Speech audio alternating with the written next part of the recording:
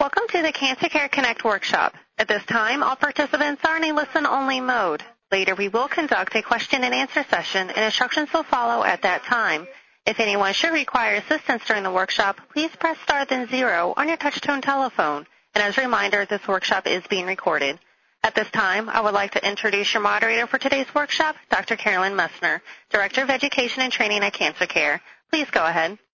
Well, thank you, Mary, and I, too, would like to welcome everyone to today's Cancer Care Connect workshop. It's our 9th annual Cancer Survivorship series, Living with, Through, and Beyond Cancer. And this is part 3, and our topic today is stress management for caregivers, taking care of yourself physically and emotionally.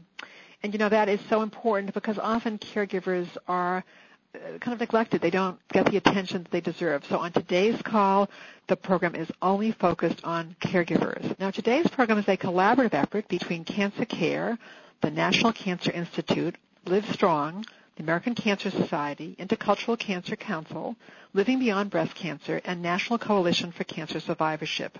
And it really is because of this long-term collaborative effort that we have been able to reach so many of you on the call today. Now, we have on the call today over 2,785 participants. So there's so many of you on the call today, and you come from all over the United States, from all different regions and states and parts of this country. We also have a number of international participants from Australia, Belgium, Brazil, Canada, Chile, China, Denmark, East Africa, England, Grenadines, India, Ireland, Italy, Korea, Malaysia, Nigeria, the Philippines, Portugal, South Africa, South Korea, Syria, United Arab Emirates, United Arab Kingdom, and Venezuela, and United Kingdom. So we really have people from all over the world on the call today, and it's really a credit to you that you have chosen to spend the next hour with us on the program. Now, today's program is made possible by support from the National Cancer Institute and Live Strong. And I would like to introduce my co-moderator for today's program, my esteemed co-moderator, Dr. Carly Parry. Dr. Parry is Program Director, Office of Cancer Survivorship, Division of Cancer Control and Population Sciences, National Cancer Institute, National Institutes of Health. And Dr. Parry is going to welcome you on behalf of the National Cancer Institute and also really set the stage for this whole series in terms of the survivorship series that we have been offering for now these many years. Dr. Parry? Thank you, Dr. Messner. I'd like to add my welcome to our invited speakers and to all of the listeners who've joined us for today's workshop. I'm so pleased to be a co-host for this 9th annual Cancer Survivorship teleconference series. This series focuses on the issues faced by survivors and their loved ones after treatment ends. On behalf of the National Cancer Institute, represented by my office, the Office of Cancer Survivorship, and by the Office of Communications and Education, we're pleased to serve once again as an organizational partner and co-funder for this exciting program. As Dr. Messner mentioned, the number of participants in the survivorship series and the diversity of countries you represent have grown over the years. We are very pleased by this response. But we also recognize that the popularity of this series reflects the fact that for many cancer survivors, caregivers, and families, even though cancer treatment is over, the cancer experience is not. There is now a significant body of scientific research that says what many of you already know, that being a caregiver for someone with cancer can be very stressful. You have to balance your caregiving responsibilities with the other demands of your life, and many times caregivers feel like their needs have to come second. Today's presentation focuses on stress management for caregivers, and we have 3 outstanding national experts to talk to you about how caregivers can take care of themselves emotionally and physically. This is a critical topic because research has shown that when caregivers take care of themselves, they're also better able to care for their loved ones. Again, I'm delighted to be co-hosting this workshop with my colleague, Dr. Carolyn Messner, and I'll now turn the program over to her. Well, thank you very much, Dr. Parry, for just that wonderful welcome and also for setting the context for the program today. And we really so appreciate your support of this program.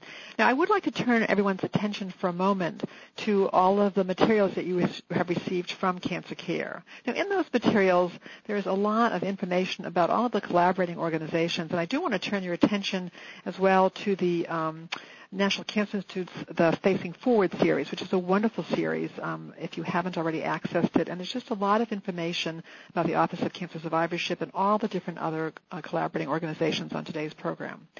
There is an outline that speakers will be following. Now, there also is an evaluation form, and I would ask you each to take a moment and complete that evaluation form. Now, we are actually in the process of planning our next year's 2012 Survivorship Series, and indeed your feedback really informs and really tells us what programs we should be offering. So please do take a moment and complete that evaluation form. Indeed, the topic for today was one that many of you recommended, and that's true for this entire series. You've actually told us what you want, and we try very hard to implement your recommendations. Now, we have wonderful speakers on our program today, and I want to begin by introducing our first speaker, Dr. Lupe Palos. Dr. Palos is going to present the caregiver perspective, and she also is Clinical Research Manager at the University of Texas MD Anderson Cancer Center, Division of Medical Affairs, Department of Cancer Survivorship. And I'm going to turn this program over to Dr. Palos, who's really going to provide you the caregiver perspective from her own experience. Thank you. Good afternoon. It's a pleasure to be here with all of you for this very important discussion on stress management and the caregiver. Today, my role is to share my experiences as a caregiver and to talk a bit about the challenges and opportunities associated with being a caregiver.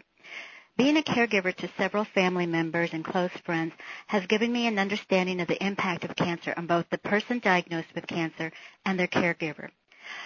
I thought I'd begin a little bit differently. I thought I would begin with the lessons I have learned in being a caregiver. I learned that the roles and responsibilities of caring for a loved one often change over the course of the cancer experience, and I refer to this as the cycle of caregiving. I learned that it was up to me to identify and communicate what my needs were as a caregiver while moving through the cycle of caregiving and the various types of support that I've needed myself as well as my loved ones throughout the journey. And even so now that they have finished with treatment and they're going back to life and living their normal life. It took a while, but I also learned about the importance of self-care and the positive steps I could do to manage stress that a caregiver may experience. And it was particularly challenging for me because as an oncology nurse, I thought I had all the tips and I thought I knew all the ways to do this. So to really just take a breath and say, whoa, I need some help on this was difficult, but it was very rewarding when I finally did that. I learned that there are many positive aspects to being a caregiver and many ways to manage the stress.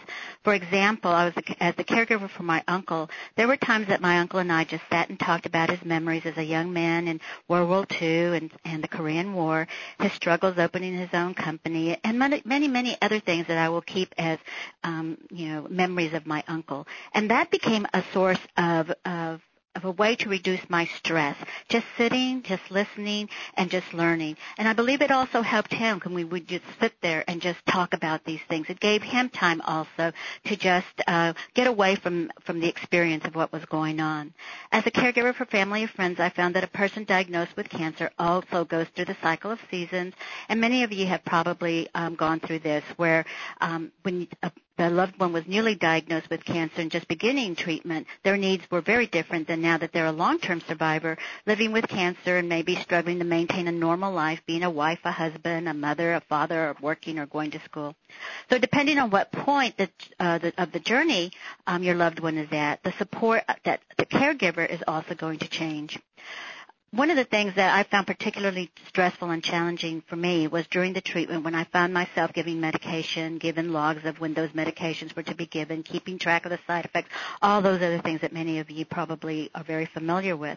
That got to be quite challenging and at a time very stressful. So I found that even though, like I said, I had the professional background, I needed to go out and ask for help. Another area that was very stressful for me was when after for example, my uncle finished his treatment and we were focusing on getting him back to normal life. Anytime he had any type of symptom, whether it was a cold or a sniffle, we would get all upset about that and worried about that. And then we finally realized that there was a way to manage that stress also, and that was by building communication between his primary physician and the oncologist and our family members. So the support that I needed were obtained from folks from the healthcare team, often a social worker, a nurse, or at other times it was a friend, a spiritual leader, or a fellow caregiver, and on occasion I had to even contact different organizations whose services we needed to meet a new need for my uncle or for myself. Sometimes I found that I needed encouragement to take time and focus on myself. I had to remind myself that a major goal for me was to maintain my own health while going through all of these activities, and that to do so would help my family members and the ones I was caring for benefit from me being a healthy caregiver. So in the last few moments, I would just like to share a quick story with you. As a principal investigator of an NCI-funded study on symptom burden in caregivers, we conducted interviews with caregivers of patients diagnosed with cancer. One day, I went into a clinic room to interview a caregiver of a woman diagnosed with breast cancer. As we went through the interview, the caregiver kept speaking about his wife, the patient. I kept reminding him that the purpose of this interview was to focus on his experience as a caregiver and that his wife was being cared for very well in the other room. Finally, this message must have sunk in. He stopped speaking, stared at me for a moment, put his head down, and as tears streamed down his face, he said, "This is the first time anyone has asked me about my feelings and what I'm going through, the stress I'm feeling. You don't know how that feels." So then the caregiver spoke about the worries he had regarding his wife, the stress he felt in being a caregiver and the head of a household, and other stressful challenges. He also spoke about the positive aspects of being a caregiver. He found he had strengths he didn't realize, such as learning to care for his wife while she was ill, when for so many years she had been the caregiver. He shared that he had even learned to keep the house together and had realized how much work women do as homemakers. He realized that by keeping his sense of humor, he gave his wife strength. After the interview, he thanked me and said that just talking to someone about his experience had helped him and given him new hope and strength. As caregivers, we often place our own health and well-being on the back burner. Yet, because of the roles and demands, our own emotional and physical health can suffer. We cannot forget that one of the most important responsibilities we have in being a caregiver is to include our own self-care as part of our daily schedule. In the remaining time, my colleagues will discuss ways to reduce stress and to care for ourselves. Thank you. Well, thank you so much, Dr. Palos, for such a wonderful presentation and really for representing the caregiver experience, both in terms of your own experience and also from the work that you do in your research. So I know there'll be questions for you during the Q&A, and thank you for your warmth and for sharing your own experience as well. Thank you. Our next speaker is Dr. Laurel Northouse. Dr. Northouse is Mary Lou Willard French Professor of Nursing, the University of Michigan School of Nursing. She's co-director, Socio-Behavior Program, University of Michigan Comprehensive Cancer Center. Dr. Northouse is going to address, first of all, what is stress? What does stress mean, actually? And what the research tells us about how stress affects the caregiver emotionally and physically. It's my pleasure to turn the program over to Dr. Northouse. Thank you, Dr. Messner. It's really nice to be on this call today, and I'd like to thank you and Cancer Care for inviting me to be a part of this program. What I'd like to do is start out by talking about what is caregiver stress. So caregiver stress is often defined as the emotional and physical strain associated with caregiving. It often occurs when caregivers find that their responsibilities are far greater than the time or energy that they have to meet them. I'm going to identify some of the more common symptoms of stress. And for the listeners out there today, think about whether or not you've experienced any of these symptoms or perhaps you've observed these symptoms in others. One of the most common symptoms is feeling overwhelmed. Caregivers often face a balancing act. They have to balance many responsibilities in their lives, work responsibilities, child care responsibilities, as well as their caregiving responsibilities. In one study, 28% of the caregivers said that they experience conflict trying to balance both the work and the caregiving demands. We know from the research that as these demands on caregivers pile up, it's common for caregivers to feel overwhelmed and stressed as they try to manage a lot of these things which are really competing demands. Other symptoms of caregiver stress are the feelings of being tense or irritable. As the stress mounts, caregivers become mentally and physically fatigued, and this is often manifested as irritability. I don't know if any of you can relate to that or, again, have observed it in your loved ones, but irritability is sort of a hallmark. Caregivers may snap at their loved ones, they may have a short fuse, or they may overreact to things that normally might not bother them. Caregivers who are stressed also feel a lack of control in their lives. They have a lot of uncertainty about the illness, maybe about their caregiving role. They worry about medical expenses, and they're just not sure what's going to happen next. So their lives are often characterized by this lack of control and a feelings of unpredictability. Caregivers who are stressed may also have a lack of confidence in their ability to provide high quality of care in the home. Many caregivers feel unprepared to provide the kind of care that's expected of them. And, they're not nurses, physicians, physical therapists. They often don't have the medical or nursing training. And so providing caregiving when they're not exactly sure what to do also adds to their stress. In one study, between 1/2 to 1/3 of the caregivers said they did not receive the preparation that they needed to provide care for their loved ones. So finally, stressed caregivers may feel isolated from others and feel a lack of support from others. So if you're experiencing any of these symptoms of stress, I just want to encourage you to recognize that these are normal feelings. They're not a sign that you're coping poorly as a caregiver. A number of research studies have documented the stress reported by caregivers. And we know that caregiver stress is common. It's real. It's not a figment of your imagination. Some caregivers report more stress than others, but there is still often some stress that accompanies the caregiving role. Next, I want to briefly address what effect does this stress have on the caregiver's emotional and physical health. I'd like to start with the effect on the emotional health because most studies on caregiver stress have examined its effect on emotional well-being. And it seems that this effect on the emotional well-being of the caregiver is really one of the first effects that we see. Studies have found that caregiver stress can create anxiety, worry, depression, and some studies have even reported that caregivers have panic attacks as the stress mounts up. Caregivers often report as much emotional distress as patients, and even though the caregiver doesn't have the cancer in their body, per se, it's still in their lives, and this stress affects both the patient and the caregiver's emotional health.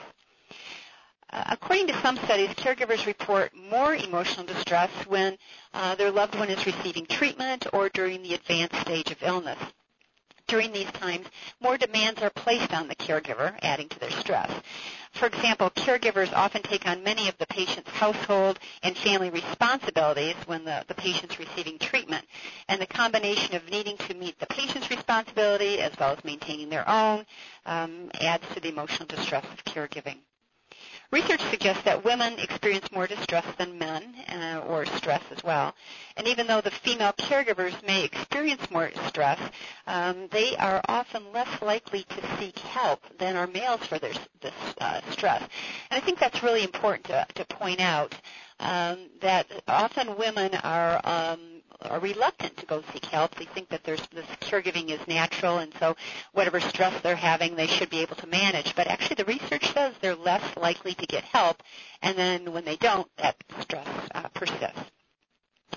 The other thing I just wanted to say is that during the advanced stage, caregivers, especially the spouse caregivers, often report more depression than patients, and this is probably because of the helplessness they often feel watching their loved ones suffer. Let me see. I want to shift now just a little bit to talk about the caregiver's physical health. Well, we know there are far fewer studies in this area, so we don't know quite as much in terms of the effect on the physical health. It seems that for many years, researchers and health professionals did not consider the effects of caregiving on the caregiver's physical health. I think they thought that the caregivers weren't the one who were sick in the physical sense, and therefore this whole area was overlooked. But in the past several years, there have been a number of research studies on the effect of stress on the physical health of caregivers. And I'm just going to state some of those findings. The research suggests that caregivers are usually able to maintain their physical health initially as they start providing care. But as the stress of caregiving increases or it continues over a longer period of time, the physical effects on the caregiver's health start to appear. And some of the early effects that we see are sleep problems or changes in weight, either an increase in weight or weight loss. And these are some of the early effects that maybe some of you have already experienced. But there's some studies that say that even up to 2 or 3 years later, some of the physical effects can appear as caregiving persists. And what we might see is the caregiver having more chronic health problems or an exacerbation of their pre-existing problems. The physical changes reported by caregivers are due in part to the stress of caregiving, but they're also due to the fact that caregivers pay less attention to maintaining their own health, as Dr. Palos mentioned. Caregivers focus on the patient's health instead of their own health. For example, a caregiver often puts a lot of effort into planning a nutritious meal for their loved one who has cancer, but when it comes to their own nutrition, caregivers eat on the run, they may eat fast food, and so over time, they're, again, less care for themselves. There's some new research out that suggests that the stress of caregiving can decrease the immune function in caregivers.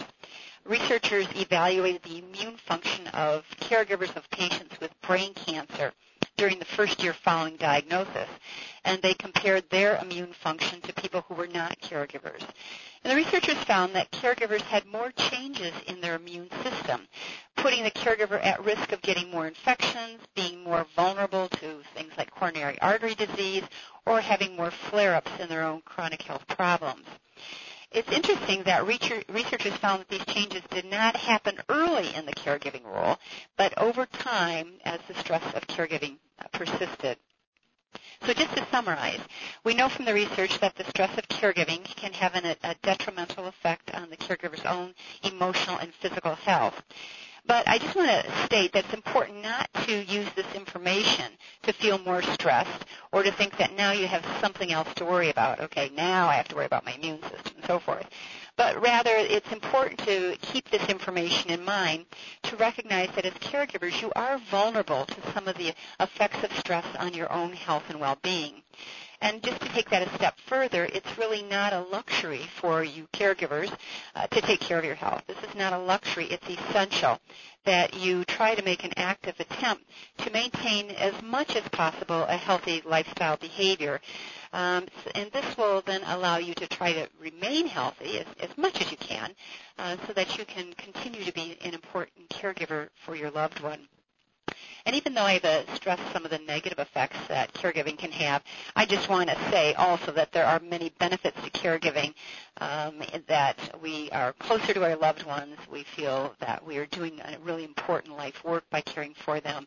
But today I just wanted to highlight some of the negative effects that stress can have as a way for you to think about how you can take care of yourself. Oh, thank you so much, Dr. Northouse. And really, that is such an important message that we really want people to this is a time for you to just think about your own needs and to take care of yourselves, because we know that you're often so preoccupied with taking care of so many other people and those concerns. So thank you so much, Dr. Northouse, for such a wonderful presentation. And actually, what we'd like to do with this call, we have another speaker as well, but during the second half hour of the program, we're going to welcome both, if you have questions, but also we welcome any of your tips or suggestions as well. So stay tuned. Our next speaker is Dr. David Kassane. And Dr. Kassane is the Jimmy C. Holland Chair in Psycho-Oncology. He's Chairman and Attending Psychiatrist, Department of Psychiatry and Behavioral Sciences, Memorial Sloan Kettering Cancer Center. Now, Dr. Kassane is going to address what factors increase or decrease caregiver stress, and he's going to conclude with tips to manage caregiver stress. It's my pleasure to turn the program over to Dr. Kassane. Thank you very much, Dr. Mesner, and I'm delighted to be with everybody this afternoon. First of all, what factors do increase or decrease caregiver stress? Let's think about these as factors in the caregiver, factors in the patient, and factors in the environment, including the relationship between the caregiver and the patient. In thinking about factors that increase stress in the caregiver, first of all, having too little knowledge about the illness can be a key thing. Having a worrying style, being overcommitted in work or responsibilities, with tension perhaps between your own children and your parents, or between work and family, and ending up with some sense of feeling burnt out can really increase stress. And one can decrease that stress in the caregiver by being well informed and understanding the illness and its management well, by discussing and sharing one's worries and problem solving to resolve them, by balancing roles and responsibilities with your abilities, expanding the support base that you have, and making use of respite options, and by having a toolkit that will help you to counter burnout. So turning to factors in the patient that might increase caregiver stress, one could see difficult cancer symptoms, difficult treatment effects being problematic, and the morale of the patient can be very relevant if the person's morale is low, dispirited, if they're very worried or threatened. Factors that can decrease this stress in the patient include working towards good symptom management, striving to ease side effects of treatment, and sustaining the direction towards optimal goals of care, really supporting the morale and confidence of the patient. In turning to the environment and that exists between the caregiver and the patient, factors that increase stress here can include geography, where you live, and distance between home and place of treatment, access to the clinical team and the type of relationship that you build with these caregivers, and the family dynamics that operate in the home, the nature of family communication, whether there's a level of conflict, and the sort of teamwork that operates will impact upon stress. So one can help to decrease this stress by making use of telephone, Skype, and accessing transport to help you get to the place of treatment, building a relationship as a caregiver with the doctors and nurses that are treating the patient, and building a very open style of family communication so that you actively problem solve to manage differences of opinion, even creating a family roster with a sense of value of what can be gained from a family meeting. So if I turn specifically to some tips then to help you manage caregiver stress, I want to organize these making use of coping theory, which recognizes three main pathways that people use towards optimal coping. These can be emotion-based coping, problem-based coping, or meaning-based coping. Emotion-based coping is where we share and work through our feelings to grieve, change, loss, to adapt and cope. So some tips to enhance emotion-based coping can include sharing the experience with your partner, your siblings, with friends, to appreciate that you are not alone. Secondly, you could belong to a caregiver support group, where there's an opportunity to debrief, to help others, even to learn yourself. And Cancer Care's support groups are an excellent example of this. Or thirdly, you could share your worries with the clinical team, with the doctors and nurses, so that you enhance your emotion-based coping through sharing these worries in this manner. Turning to tips that might help to enhance problem-based coping, where one's looking for practical solutions to challenges to help optimize your coping style. There are several tips here. One is to enhance your options for quality of life through wellness, through exercise, healthy nutrition, and adequate sleep. Exercising 3 times a week, a cardiac workout that might go on for 30 to 40 minutes is worthwhile. Making use of yoga or Pilates for flexibility. From the perspective of your diet, a plant and vegetable-based diet, a diet that has a good intake of fruit is worthwhile, a very balanced diet. And sleep hygiene is worthwhile, where you wind down, relax, and seek to gain a quality 6 to 7 hours sleep each night. Self-care is also important through your own primary care provider, paying attention to cancer prevention via screening, mammography, colonoscopy, or PSA, making sure that you've got a healthy blood pressure and a good cholesterol level, and living in a smoke-free environment with a healthy respect for alcohol intake. Also, a problem-based solution is to make use of respite opportunities by pursuing personal leisure activities, your hobbies, balancing things correctly between work and family. And so the use of a healthcare aide, a volunteer, or the extended family may give you respite opportunities that become very important. Sometimes the use of rostering to get some time off from caregiving is crucial to increase the quality of the caregiving that you do. The third way of coping, meaning-based coping, is where we're really looking to create meaning in your caregiving role, meaning in life. And this means firstly recognizing the value and meaning of the life lived by the person you care for, really appreciating their dignity and their worth. It means recognizing the value and meaning in your role as a caregiver. It means seeing the value and meaning in each hour and minute of your day, appreciating the small moments of beauty, of joy, of connection. And it also means being spiritually well, sustaining the purpose of your life, appreciating its value, whether assisted by your church or temple, by the pursuit of music, the arts, or cultural activities. Nurture your creative side to really enrich your life.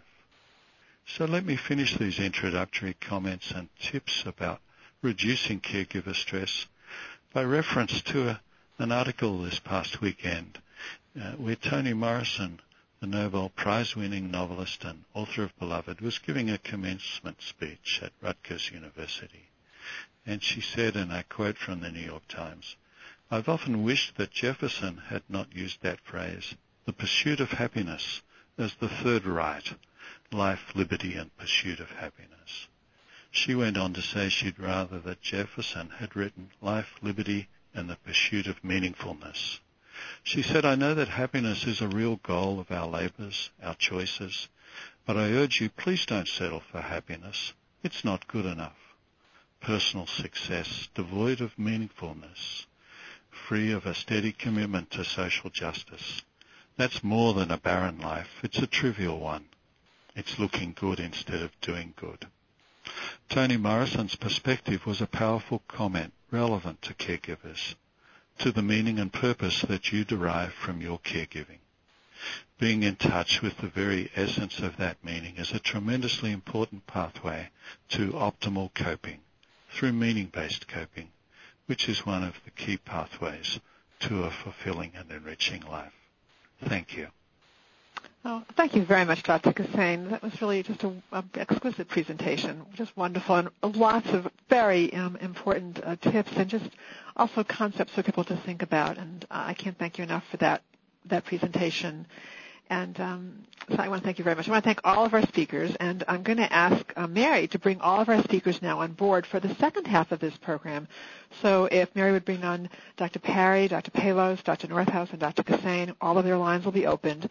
And we are going to welcome your comments here because we also know that you yourselves are living as caregivers, that you may have some tips of your own that you wish to share with us.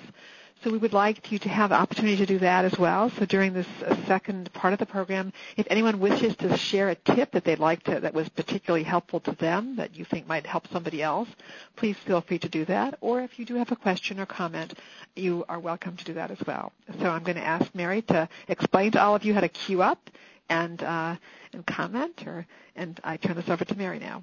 Thank you. Ladies and gentlemen, if you would like to ask a question or state a comment, please press star then 1 on your touch-tone telephone. If your question has been answered or you wish to remove yourself from the queue, you may press the pound key. Our first question comes from Adeline J. Hi, Dr. Mesner.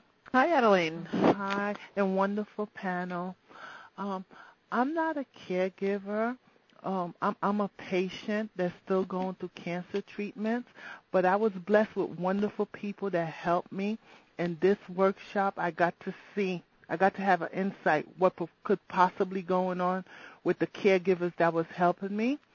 My question is, how can I let the caregivers know when I'm capable of making my own sound decision without hurting their feelings or making them feel unappreciative and burning my bridges? Because I am going to need them, because I'm going to go through the reconstruction phase. Thank you.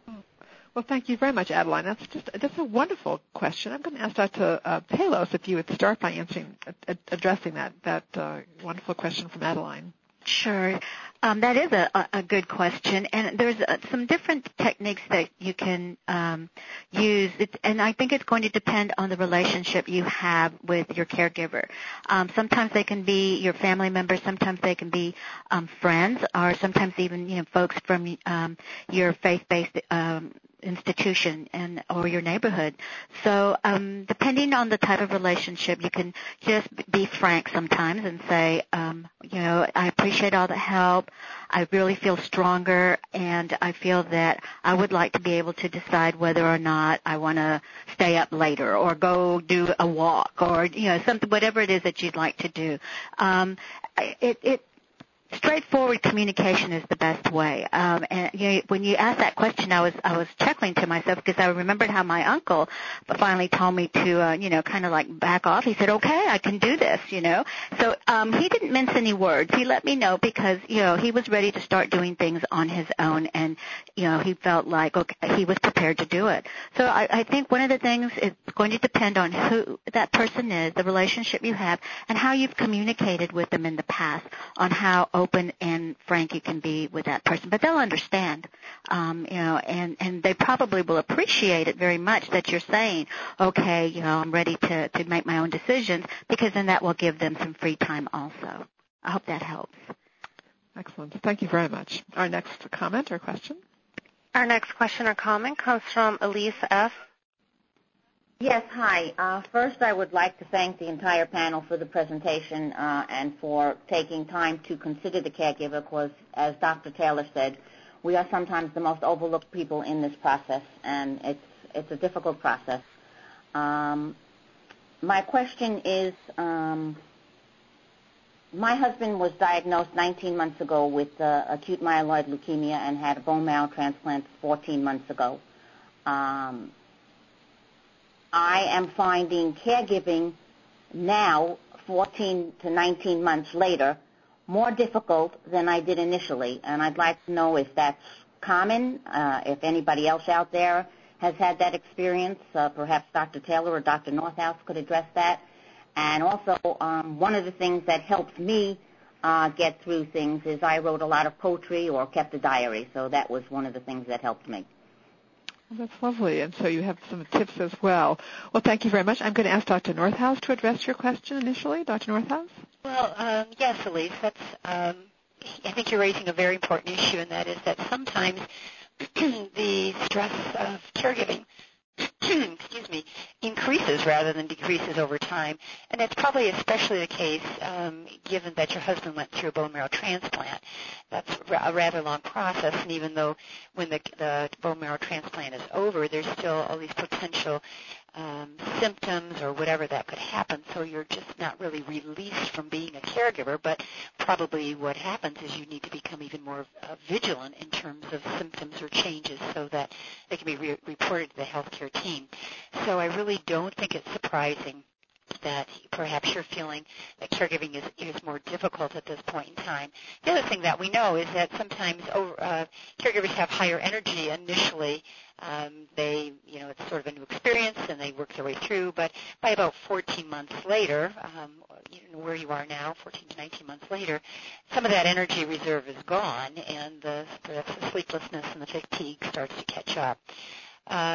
In terms of what to do, I think many of the things that the speakers have talked about today, trying to take care of yourself, trying to have a conversation with your husband about what more the two of you can do together to help each other deal with kind of the ongoing stress that you've had, and see if there's a way to try to restore as much as possible the health you have now.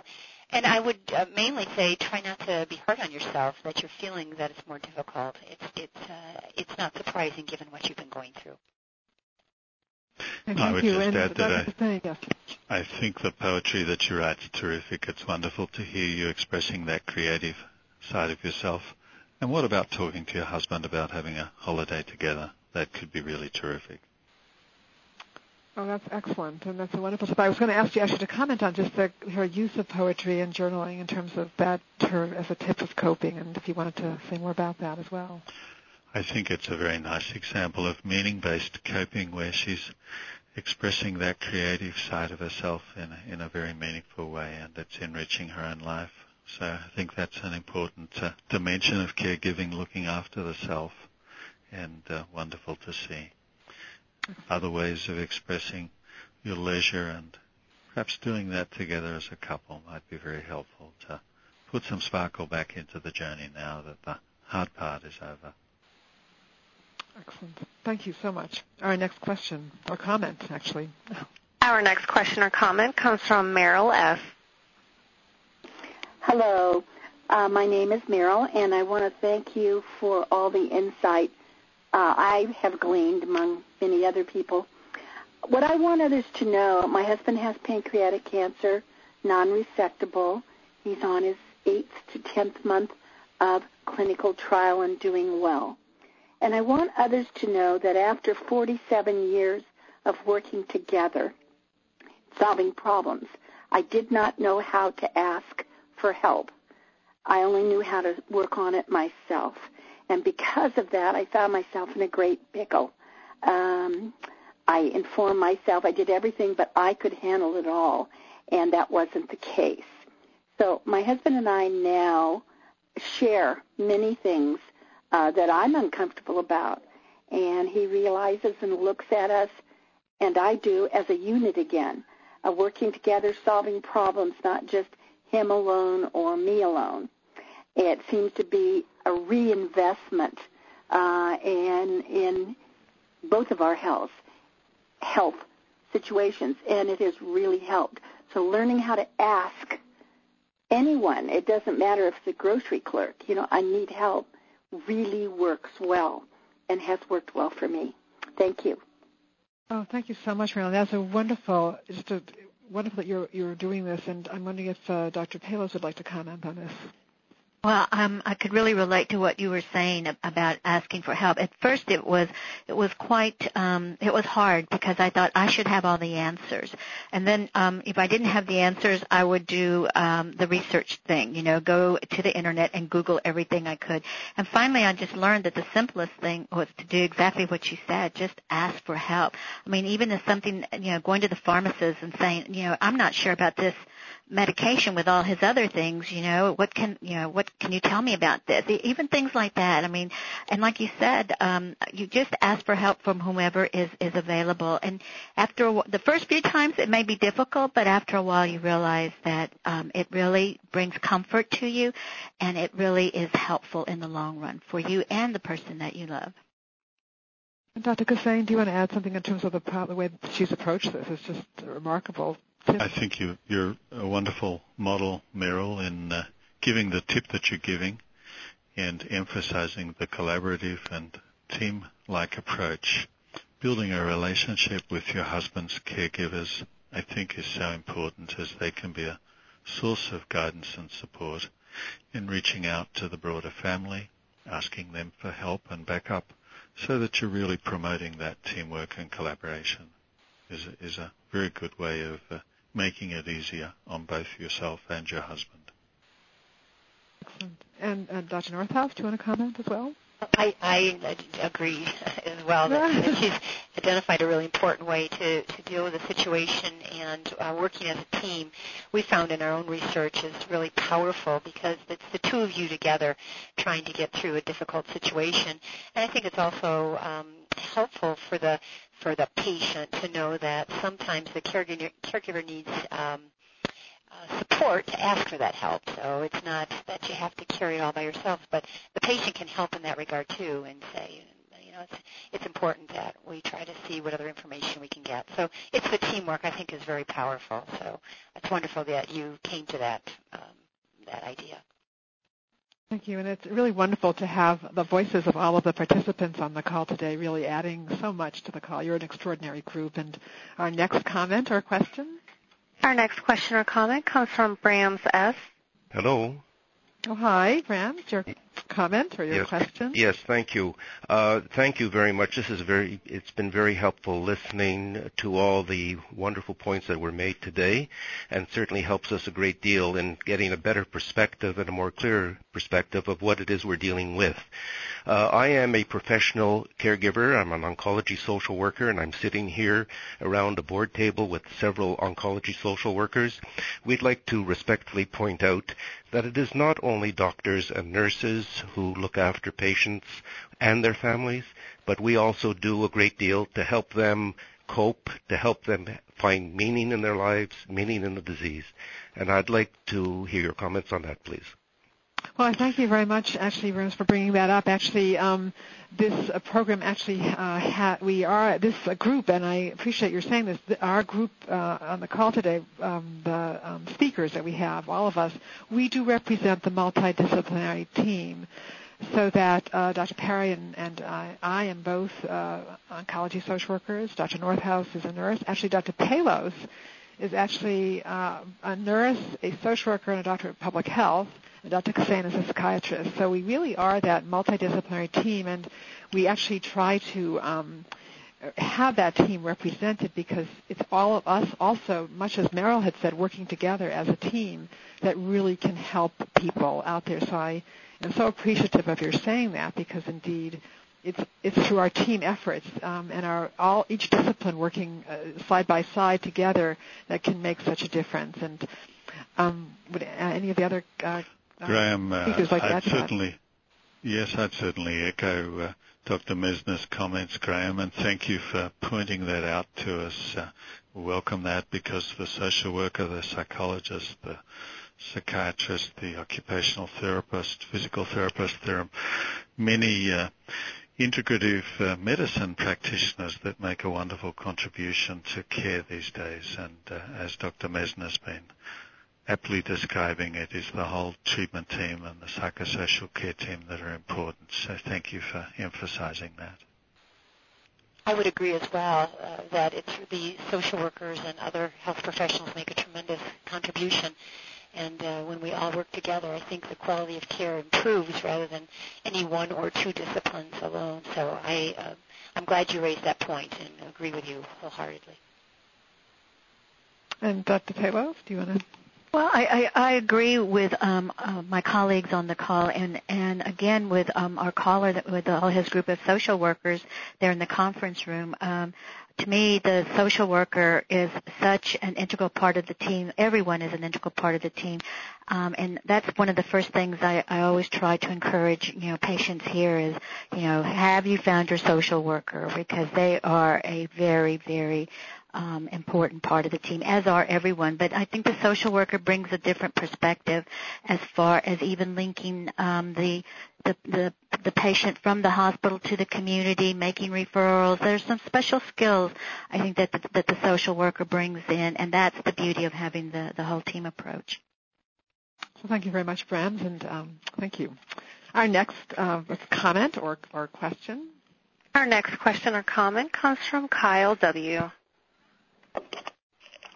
Hello. Hello. Hi, Kyle. My question is a younger group of people, that would be my husband and myself, in this lousy economy. I am a teacher. I'm the caregiver. My husband has colorectal cancer that we were told in December he was a 5-year cancer survivor, yay, and then discovered his discomfort in his stomach. The doctor told us not a month ago, just before we're going to Hawaii, that it has metastasized, and he said, are you paying attention? There is no treatment anymore. And my husband went, yay, I don't have cancer. And so my husband is living in a place of hope, yay, for him, which is wonderful, kind of. And the doctor really continued to say, are you listening to me? There is no treatment. This is over.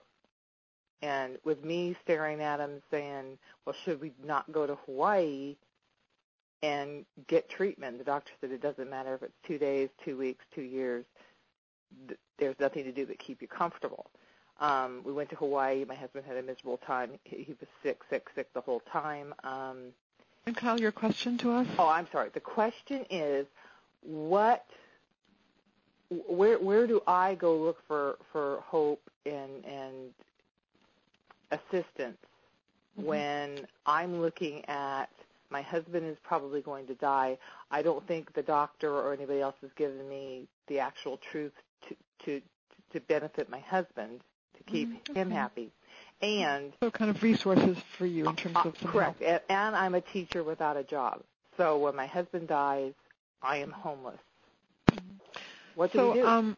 Okay, well, Carl, that's an excellent question. So one thing I'm going to suggest right up front is that I will be saying more about this later, but Cancer Care has a staff of 50 oncology social workers, and we provide a lot of different services from practical and financial assistance to supportive counseling, to really helping to problem solve in situations like this. So I would definitely recommend that you contact contact us after the call. I will call you myself after the call just so you and I have a chance to talk at more length.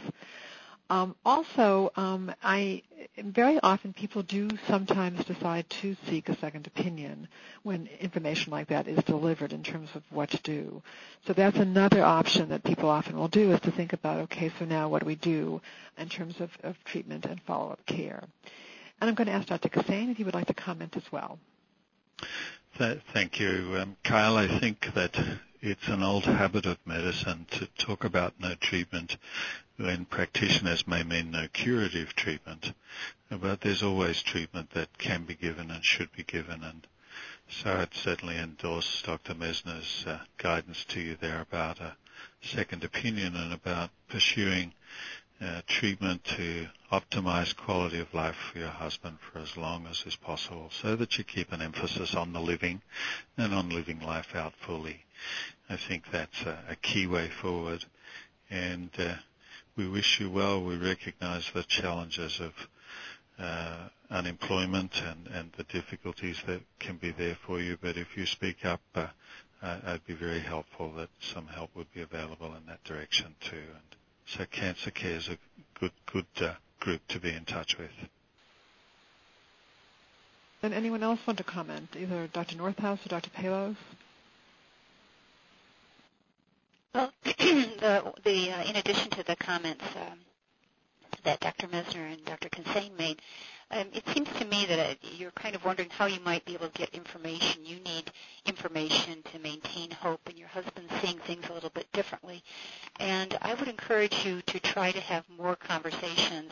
It's often difficult to get this worked out in a single or even a couple of conversations. So if this the physician, whoever, is someone who's willing to have further conversations about this, I would encourage you to go back and talk about it again. Perhaps there's another health professional that works on the team that would be willing to talk with you both about this, perhaps in a little bit more detail. But it seems to me that it's important that you try to get the information together so that it's not a matter of you having information and he not having information. I think the more that you can both try to get information together so that you are sort of both have an understanding of the illness, even though your interpretation might be slightly different. I would encourage you to try to do that. And I would just like to follow up that we all hear your disappointments and the challenges that you're facing, and I would just encourage you again, to go ahead and take I can't say the word right now, but I would advise you to suggest that you really follow up with a call to Cancer Care and see what they can offer to you, because they do have some good services, and it sounds like that's where you're at, where you need to talk to someone and find out what services are there. And most importantly, we don't want anyone on this call to feel that you're alone in coping. And Kylie, I think you've identified some really critical issues that you're facing. And we would definitely want to be able to help you with that, or with anyone on the call who feels like they're facing kind of like a wall, they don't know quite what to do. How do I proceed next? And so please, you and I will talk after the call. But if there's anyone else on the call who does feel maybe their situation is slightly different, but they feel that same way, that they don't quite know what to do, there is free help available for you, and there are resources out there. Sometimes it's hard for each of you to all know those resources, but many of us spend our careers trying to find those resources for people. So I just want to say that. Thank you, Kylie, for sharing that with us, and I'm hoping that we can be of help to you. Our next comment or question? Our next question or comment comes from Naomi W. Good afternoon. Thank you all very much for the information. The question that I have, I am a family support coordinator here in our area cancer center, and trying to provide, educational opportunities, if you will. And one of the things recognizing that caregivers spend so much time with their family member and that they don't take time for themselves. That's one of the classes or activities that I've been working to engage them in. However, it's been extremely difficult to get caregivers to leave their family member's side when they come in, whether it's for an appointment or if they're coming in for chemo treatment. And when I say to leave their side, it could be for 15 to 20 minutes. So and your question is? How do I engage caregivers? How do I work to get caregivers to take time for themselves while they're here? Oh, that's a great question. Okay, well, Dr. Northouse, do you want to address that? Well, I think it is a challenge because caregivers do want to stay close to their loved ones, especially in healthcare settings. And it sounds like you've thought about having a shorter visit, maybe even for 15 minutes. I would encourage you to keep trying, perhaps talk with the caregiver individually. Is there something they might be particularly interested in that if you could meet with them and address whatever interests or needs they have, try to make it as relevant as possible. It's perhaps the caregiver may think it's going to be something for someone else and nothing relevant for me. So I would encourage you to try to talk to the caregivers one-on-one. I think this is a challenge for caregivers to come to meetings or groups. Sometimes telephone conversations are a little bit easier because they can still be with their loved one arranged at a time that they may be more available, maybe another alternative. I just want to add, Naomi, that while we recommend respite for people, it's so often hard to get caregivers to prioritize that. And I'd like to encourage you to make use of volunteers through your area cancer centre so that perhaps the volunteers are able to sit and be present with the patient whilst the caregivers come and join the educational activity that you want to offer them. Excellent.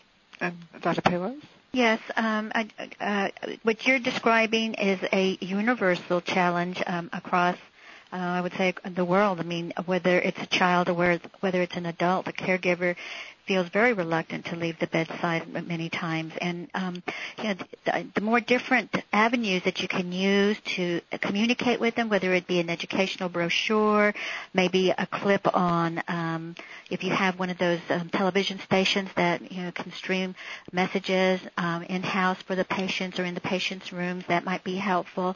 Another thing would be to, when you're designing programs or developing any type of activities, to see if there's something that you could offer at the bedside for the caregiver and the patient or the family members. That might be a way to get everyone at one time to be able to hear the message about caregiving and some of the things that go on with that. So it is a challenge, and I would just encourage you to keep trying to look at it and be as creative. Some of the things are new, some of this new technology. Maybe there's something through the smartphones or YouTubes or something electronically that you might be able to provide for them as educational or as informational type of programs.